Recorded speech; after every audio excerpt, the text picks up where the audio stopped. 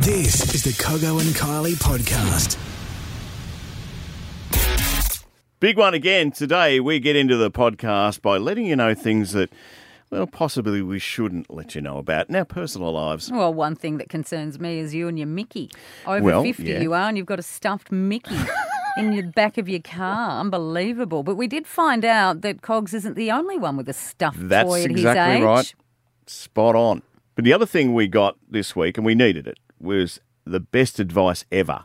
That came up, didn't it? Yeah, it did. And my goodness, the one that you will hear, you will go, makes a lot of sense. I tell you what, advice is interesting because when we do hand it out, you've got to be careful because there's a certain responsibility with Mr. Scott from Waddles Tech who gave me that advice. It was responsible for him because I was never going into the field of comedy. But well, you sort of are. You sort of have, to a degree. Well, I don't do a bloody stand-up gig every day. I don't do that. No, but you've done it in the past, though, yeah, haven't I've done it you? in the past. Yeah. But the trouble with that is it's the same. I reckon you go all right even these days. Yeah, the same thing. It's the same routine. Yeah, okay. You know, each time you see an artist and you go, oh, I've heard that joke before. Yeah. Do you know, a lot of the comedians, though, funny on stage, but dead serious and deadpan off stage. Yeah, I think and that's not you. I think it's one of the... Oh, anyway, we got off the subject. Yeah, we do. Okay, so we have been asking you on our Facebook page, best advice you've ever been given. Victoria Hanson says, have no secrets and always be honest. That is what my dad has always said to me and to my siblings. I like it. Simon says, treat people exactly the same way as you'd like to be treated. That's good as well. Kristen Kilcullen says from her mum, don't waste a day you don't know how many you have. Also good advice. Lol Hay says, if in doubt, power out. Best advice I've ever got, particularly when driving. Yes, and there's a lot of those things out there, and I'm sure other people hear them and say that would suit Kylie, for example, or Coggo or Jim or Pete or whatever. Yes. Yeah, we need to take examples from this. Reuben Goss says, my dad would always tell me before I left the house, remember, silly, not stupid. Have fun, but don't put yourself or others in danger. Well, danger. Be silly, it's not interesting stupid. because Mum used to say the same thing, and Megan, who we know you've got an opinion on advice, Mum used to say to me, Megan over in Sonata, she'd say, make sure you got the clean jocks and the clean hankies, so that if I got into an accident, at least I'd go, well, the bloody hankies there if you want it. Yeah, that's right. We got to have clean undies. I don't know why, because if you... It's very important in the ambulance. The first thing I'm going to check. Hang on a sec, mate. Don't worry about your heart. Yeah, you got some injuries, ribs. Yeah. What are your jocks like? Nice undies. So have you got advice for us or advice that you give out to Megan?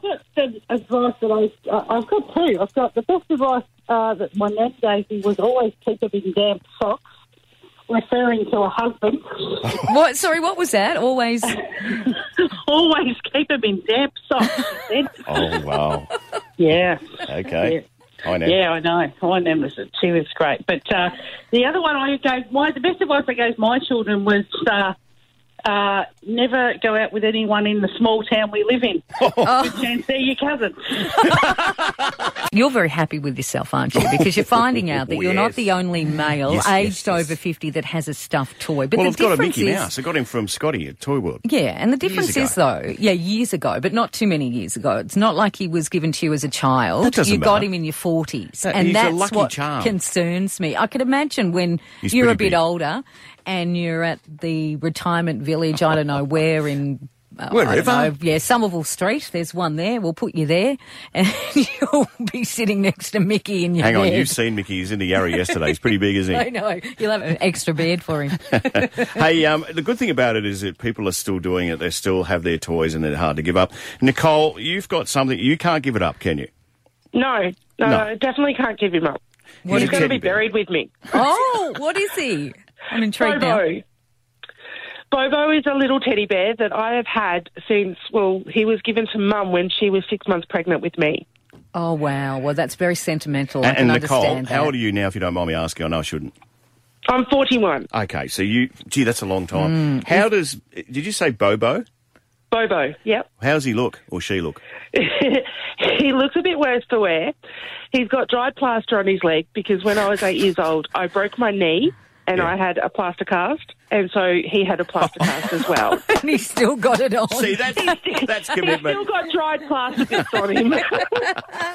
That's commitment. Has he got both of his eyes? No. He's missing an eye. He's missing his tongue, and a lot of the covering off his belly is gone. So I knitted him a jumper. He's in trouble.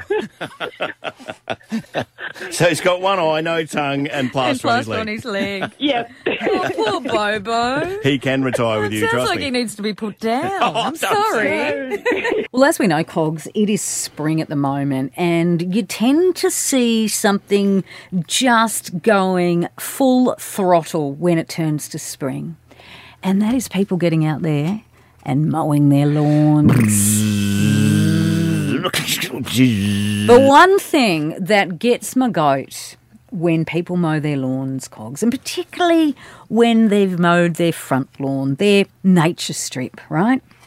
And they don't sweep the grass up afterwards. It's like you go to this effort to cut your grass that's probably 10 centimetres tall or even longer. True. Yep. After it building up over winter and what have you. And then you finally make the effort and you get out there on the lawnmower and you get out the whippersnipper and it looks all nice, but then it just looks like shit because there's grass all over the pavement.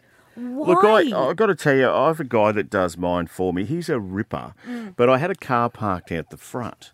Now, he doesn't, like you just said, he just gets on there and does it. I know one what you're side of gonna the say. car, well, I've got a black car. One side of it's green. I feel like saying, mate, you're a good bloke, you do a good job, but don't leave the shit all over the car like that. I'm going to go and wash it. It cost me $20 to wash it.